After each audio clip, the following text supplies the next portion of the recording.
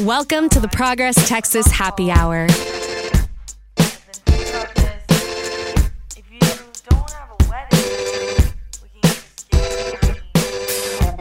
Welcome to the Progress Texas Happy Hour. I'm Progress Texas Executive Director Kathleen Thompson. I'm Progress Texas Podcasting Director Chris Mosier. And I'm Progress Texas Digital Intern Haley Smith. Happy New Year, y'all. Welcome back. And welcome to the first Progress Texas Happy Hour of 2024.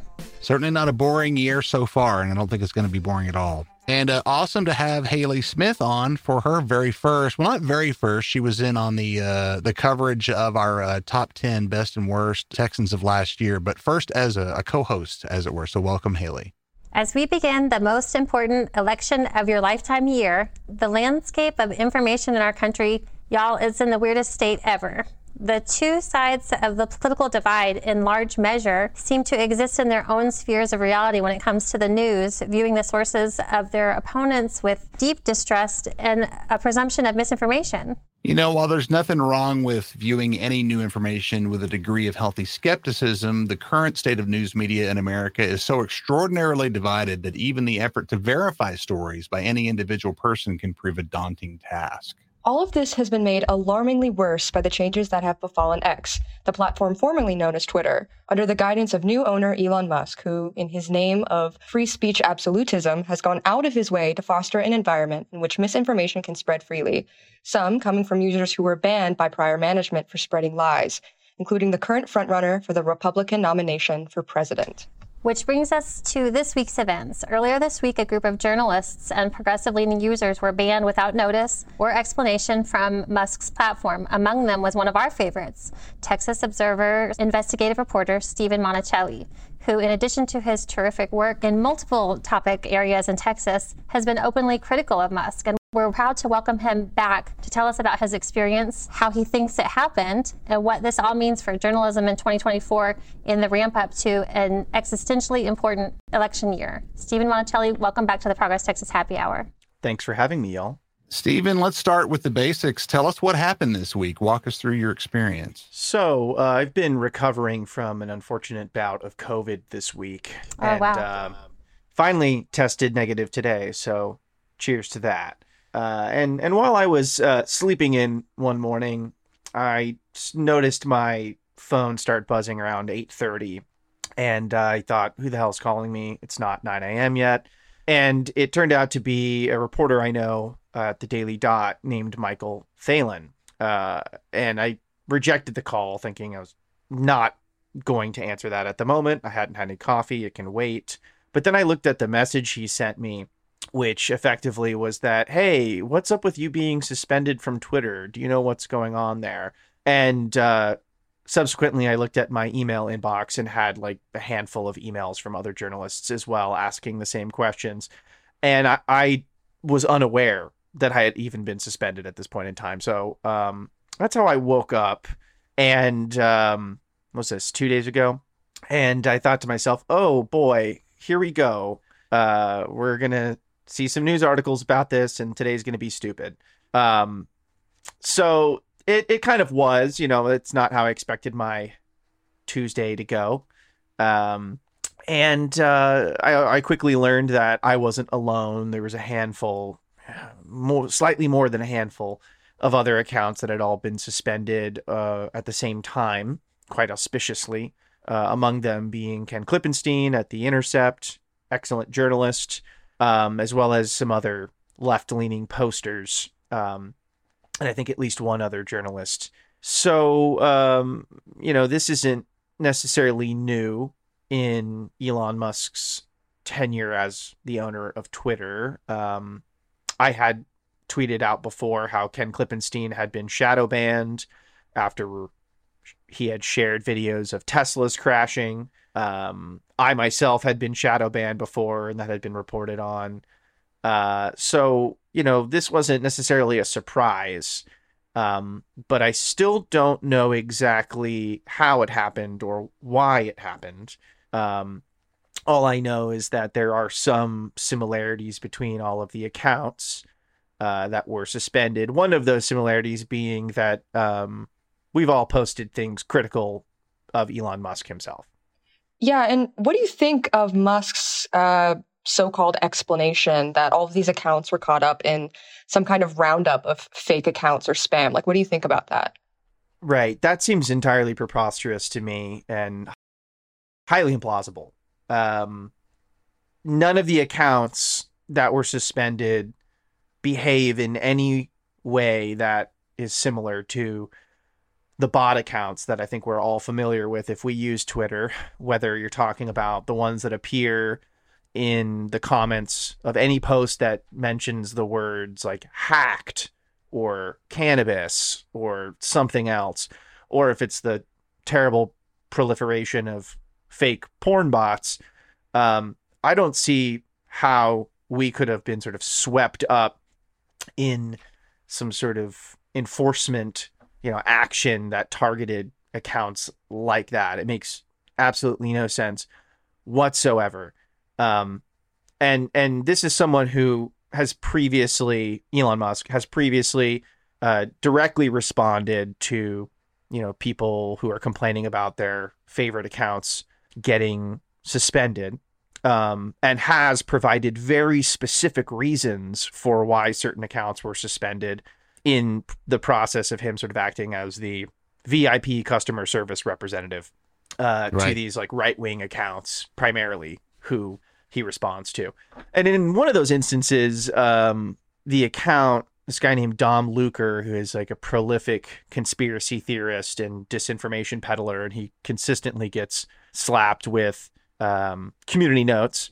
In the instance of him being suspended and then reinstated, Elon Musk directly responded to a complaint and was like, oh yeah, the guy had posted child sexual exploitation material in relation to someone being arrested in Australia for that. So we deleted those and we're reinstating his account. He's clearly capable of getting to the bottom of why accounts were suspended and providing some clear transparency about it whenever he decides it's something he wants to do. So I don't think it's believable that I was suspended as, this sort of accidental thing, particularly when we're talking about a guy who's kind of known for staying up late and maybe making some questionable decisions during the wee hours of the morning. Right. And, it's unfortunate also in that it appears that one of the reasons that we were actually reinstated pretty quickly is that some well-known right-wing accounts were like, oh, these guys were suspended and they're all critical of Israel. Elon Musk, you should look into this. And not only was that like a pretty strange characterization of all the accounts, which like maybe they have posted things about like, it not being good that the IDF has targeted journalists. The fact that Elon Musk responded to it only because this, major right-wing account complained about it, I think is indicative of how things like that work at Twitter now.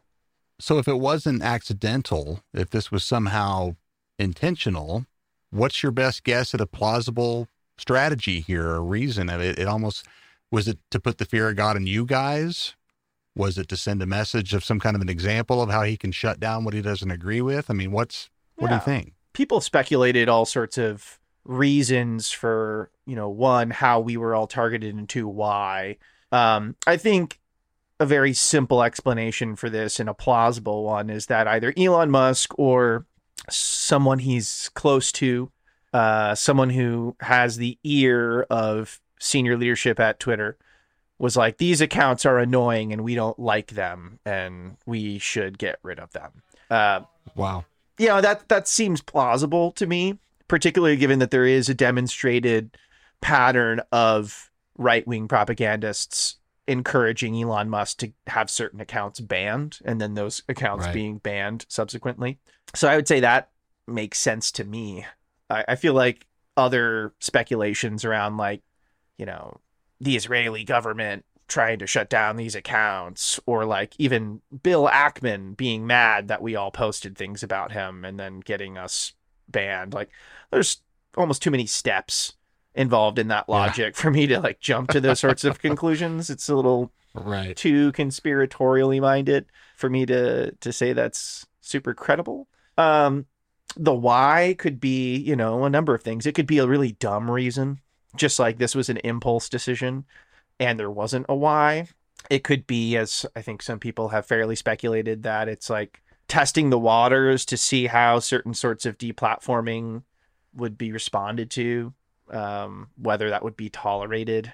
Other possible things would be like, he or whomever wants to sort of develop this authority of like, oh, well, they were banned, but we brought them back real quick. And so you can trust us. We're good. It's fine. Right. I don't really know. All I know is that I think it's a pretty funny idea that some billionaire has my name on a list and was thinking about me potentially at 3 a.m. I feel like I should get paid for that. Yeah, you're living rent-free in his head. I suppose, and I don't want to overinflate my importance either. It could also just be a super dumb set of coincidences. And if that's the case, I would like to know that too. I would love to see the Twitter files on this. Right. Stephen, what does this incident say about the viability of Twitter or X as a journalistic platform? For me, when news breaks, I find it on Twitter first still. It's my go-to before, news alerts on my phone from the different organizations that I've subscribed to, websites. It's still my go-to, and I hope will be, in the future. But also, what would you say to your colleagues in the reporting world about this experience? And I have a little bit broader of a question from that. We know you work for the Texas Observer. Would you talk to us a little bit about the importance of knowing who owns your news? Right. Yeah. So good questions. I think it's very clear that Twitter or X, whatever, has become a less and less useful platform over time. You have to sift through a lot more garbage. You have to curate your feed a lot more if you don't want to see nonsense. You have to basically discount the For You tab entirely. Is it a place that I still find there to be some usefulness? Yeah, sure. But I think there's diminishing returns on that usefulness over time. It certainly is a place where if you are not highly media literate, you will run into a bunch of nonsense and you may not know who to trust. So for those reasons, yeah, it's not great. If you're like a power user, it's still going to provide value for you. I still think it's a place where I can get tips. I can reach audiences I wouldn't have reached otherwise. It is still larger relatively than its competitors that are trying to displace it in terms of audiences. And it still has some features that other platforms don't, that make it more useful for journalists. Like none of the other competitors even have direct messages. How am I supposed to use that for sourcing tips if, I have to basically constantly post my phone number on the internet? I don't know if I necessarily want to do that. Right. So, if you are not a journalist who is using it in that way, like if you're not getting sources from it, if you're not getting tips from it, if your following's not super big and you're like not getting a lot of people to read your articles through it, like maybe you don't need to use it. Maybe it's not a good use of your time. I certainly am spending less time on there and spending more time on some of the other places. And unfortunately also the nature of my beat in journalism leads me to kind of stick around more than some others might. Because being in places where I'm unwanted is par for the course for an extremism focused journalist. Right. So, if they want to kick me out, they should just kick me out. They should just stand by it. And I have said this already before, but I would have a little more respect for Elon Musk if he were to just drop the shtick and stop pretending to be a free speech absolutist and just be like, this is what I want to do with my platform and I'm going to do it. Go ahead. That would be fine. I might still end up using an alt to monitor the goings on of the place. Sure. But for like the average person, I think broadly speaking, it is a less and less useful place if you're trying to know actually what's going on. Who owns your media? So very important question, something that people should think about more often, because, you know, the reality is, unfortunately, that does influence a number of things about what gets reported or how things are reported. You know, Texas Observer is a nonprofit, and so we are not really necessarily owned by anyone. And in fact, when the board tried to shut us down last year, we were able to buck that and stop that from happening. And so not even the board of directors necessarily owns the outlet, because ultimately that comes down to whether people read it, whether people support it, and continue to keep the thing afloat. So in that way, people who donate to the Observer, you know, you could say they have a small share in the future of the outlet, even if they are never really going to get a return on it. The return is the public service journalism that we provide. And as we go into the election, people do need to think about this. Like, where are they getting their information from? Who may have incentives when it comes to what's being put out? Other outlets like the Texas Tribune, also nonprofit. So, you know, I would encourage you to try to seek out reliable not-for-profit outlets whenever you can, just because the incentive structures are different. And leading up into the election, that's going to be increasingly important because there's a lot to win and a lot to lose. And, you know, pulling punches is unfortunately something that does happen in corporate journalism. I kind of find myself almost out of somewhere between laziness and just comfort zone sticking around Twitter. And you're right, staying off of that For You tab is very much essential to any semblance of sanity in using Twitter anymore. What would you say, are there any alternatives? There were a couple of that kind of popped up, you know, after Elon took over. There were some, you know, kind of upstarts. And I think I've actually fired up accounts on a couple of them, maybe Mastodon or some other place like that. But I just haven't heard of any of those places really gaining any kind of momentum. Do you have anything to say about any potential replacements for Twitter or better alternatives for people who are looking for something that's not so scary? Yeah, sure. So Mastodon, Blue Sky, Threads, all of those places, you can find outlets that you can trust or consider reliable, and journalists who I would say the same things about.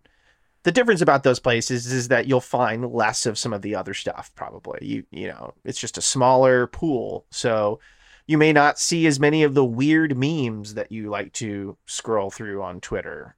It just depends on what you use the platform for. Sure. So, you know, why not? I use Blue Sky sometimes. I find that environment to be less oppressive. They have more users than Mastodon now. Less than Threads, but each of these places has their own milieu, so to speak, their own cultural context. So if you go on Threads, you're going to see a lot more like brands posting, and then the algorithm is going to discourage certain types of controversial but potentially informational and valuable news and coverage. That's pretty well documented. So, like, you know, if you care a lot about Israel-Palestine conflict, you're probably not going to want to go on Threads for your information, just because the algorithm plays such a heavy role. These other places like Blue Sky, they're a lot more modular, and you can curate your experience a lot better with lists and other things. And so I would say on any of these platforms that have that capability, Twitter as well, you should do that if you care about, you know, making sure that you're not sifting through a ton of nonsense and garbage. Because, yeah, the reality is there are still good journalists who are on all of these platforms, including Twitter, even if its owner is, you know, like a fascistic toddler. That's the reality.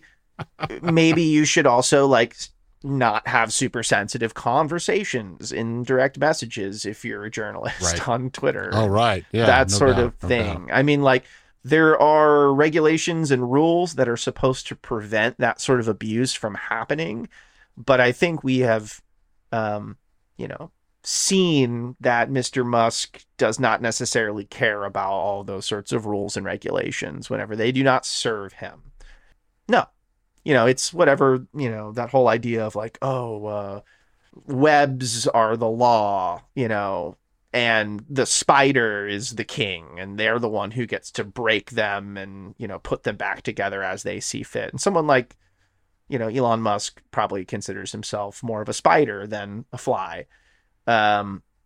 So yeah, he's not someone I would necessarily trust with anything sensitive. I certainly wouldn't give him my banking information, even though he wants to turn, you know, Twitter or X or whatever into this like full service financial everything platform. The everything app. I think it's just funny to consider the possibility that my presence on the platform may actually be a net negative for the value of the platform. That's something that I like to consider, because people will bring up a very valid criticism of like, why do you stay there if your presence or your content might be getting this guy ad money? You know, and that's a valid criticism. I think that a lot of people are going to have to kind of grapple with. But like, I don't know, maybe it's not helpful to have someone like me online. I don't know. I hear what you're saying, Stephen. You know, we're on Twitter still. Progress Texas is gonna be here until either we're kicked off or it doesn't exist anymore, because that's where our voters are and people that we want to be voters are. So we're going to be talking to people where they are, and where they are for now still some is that platform. So we're going to be there.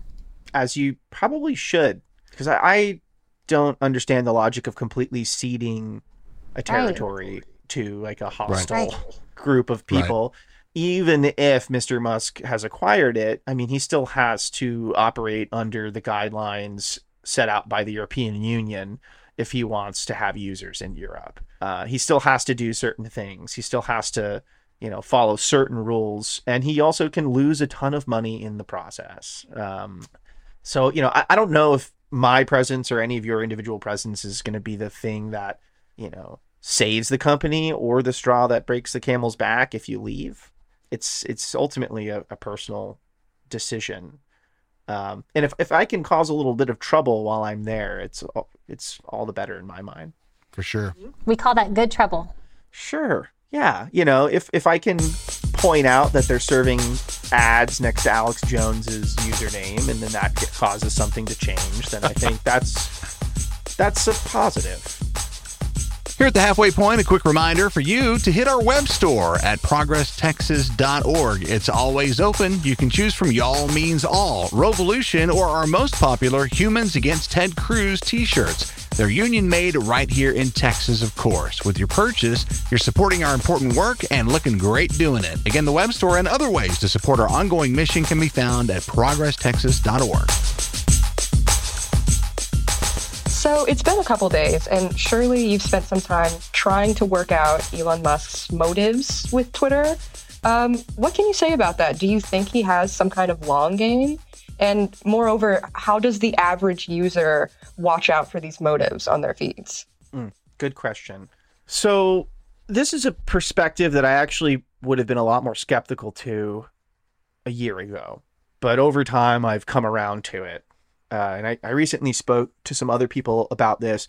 Rob Rousseau, one of the other people who was suspended at the same time as me, I was on a podcast with him talking about this exact thing. And my theory here, based on sort of the patterns we've observed, as well as key point of information, is the text messages that came out and were released as a part of the sort of like court proceedings that ultimately forced Elon Musk to purchase Twitter after he had promised to. They showed that there is like a very clear ideological motive among people who were encouraging Elon Musk to buy the platform, and that there was like a whole playbook, as Ben Collins at NBC has reported, for like how to turn Twitter into this anti-woke platform, basically. So think about it this way. Yeah, you're one of the wealthiest people in the world. You can't like buy an election outright, at least in America. You're not supposed to be able to do that.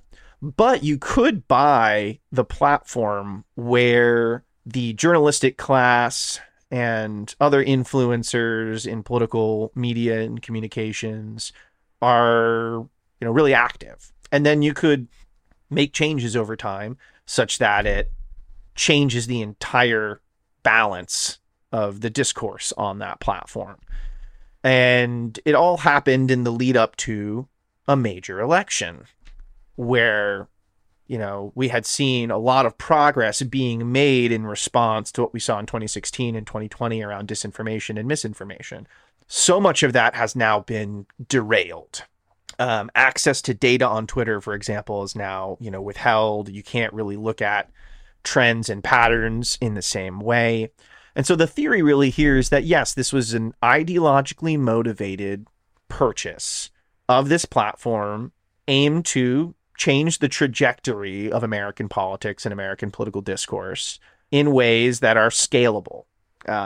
Because you can buy a news outlet, or you can buy a couple newspapers, or you could buy the place where all of the people who work at those newspapers all hang out. So, you know, they clearly stated, yeah, we want to get rid of the blue checks for journalists and replace them with this more sort of democratized thing. But that's completely changed the incentive structure. So now people, you know, are paying to get that check. And then they, through the AdShare platform, are paid to spread the most egregious clickbaity nonsense because it pays them literally to have these viral posts as opposed to seeking the truth. Otherwise, like, this has been a terrible business move for Elon Musk. He's wasted so much money. He's destroyed so much value. He is it appears he's driven himself insane, and he's like ruined so many years, even decades of like carefully constructed PR campaigns that made him into this, like, you know, super likable guy that Democrats and Republicans could get behind because, you know, he's a business guy, but he's also environmentally savvy and yada, yada, yada. Now he's the emperor with no clothes, and we see him for what he is. So, you know, it's only two things in my mind. Either it's an ideological project where they don't really actually care that much about burning the money because it could end up actually being worth it if certain things trend in the right direction. Or it's been one of the worst business moves this man has ever made, and he has shown himself to be really, really incompetent. I am less and less leaning towards that because he has demonstrated so clearly how much he is in the can for conspiratorial right-wing ideas like the Great White Replacement, you know, stuff like that. And the people he's embraced and the people he's willing to sort of go out of his way to support and to elevate on the platform. That's my theory. I mean, you can disagree with it if you want, but I feel like I've made a compelling argument as to, like, if you disagree with it, well, then you're basically arguing for this guy being a genius in no way, shape, or form when it comes to business. It really comes down to it's much less about what his any kind of acumen. I think the guy just has so much money that money doesn't mean anything to him anymore. Even in the enormous numbers that we're talking about for, you know, purchasing the platform and now what he's lost in ad revenue. You have to first start with what the guy. This is the wealthiest individual on the planet. You know, does he really care about this $1 billion or that $1 billion? I don't think he does at all. I think it's a plaything. I think it's a toy. Sure. And maybe that's the third possibility, is that it's not ideological. It's just dumb. He's treating it as a plaything, and he's become obsessed with it, and he's more or less addicted to, you know, the platform. But in doing so, he's also simultaneously associated himself and aligned himself with far right, conspiratorially minded people who worship him. Yes, exactly. They think he's so cool and he's going to save the world. And that probably has something to do with it too. He does seem to want to be liked very much. It's really too bad too, because the guy is totally I would say Tesla, inarguably pioneering in terms of clean transportation. SpaceX clearly, pioneering in terms of, advancing and innovating in space travel and all those things. And for a guy with so much cool stuff dating back over the last decade or so, to see him derail like this is, on one level, it's a total shame. Could have been the savior that he wants all of us to think he is. Instead, he's on his way to being a supervillain. Yeah, I mean, it's not like we don't have examples in history, though, of people who on the one hand may have been titans of industry and may have been celebrated for all of their innovation, like Henry Ford.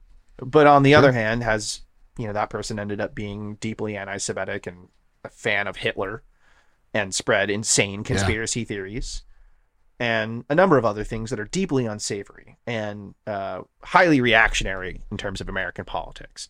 Howard Hughes went nuts and, made the Spruce Goose and became a total recluse. So completely different sort of, problems that developed, but another example of how like we shouldn't hold people up on pedestals for their contributions. We have examples in American history where we can say, we kind of seen this before. So yeah, he is like a Henry Ford 2.0 in so many ways, with the good and the bad. Very interesting. Stephen, this has been a great conversation. I really appreciate all your insight. We should have made sure everybody had a beer at the beginning. This is called a happy hour. I don't know if you're drinking yet, Stephen, because you haven't been feeling well. Maybe you're having a hot toddy. I'm gonna put it off for a little bit. I really would love to have a beer, but I also need to be able to get out of my house. Right on. Right. So I'm gonna just buckle down until I am no longer contagious. So I'm gonna take that second COVID test as soon as we're done here, and hopefully it is also negative.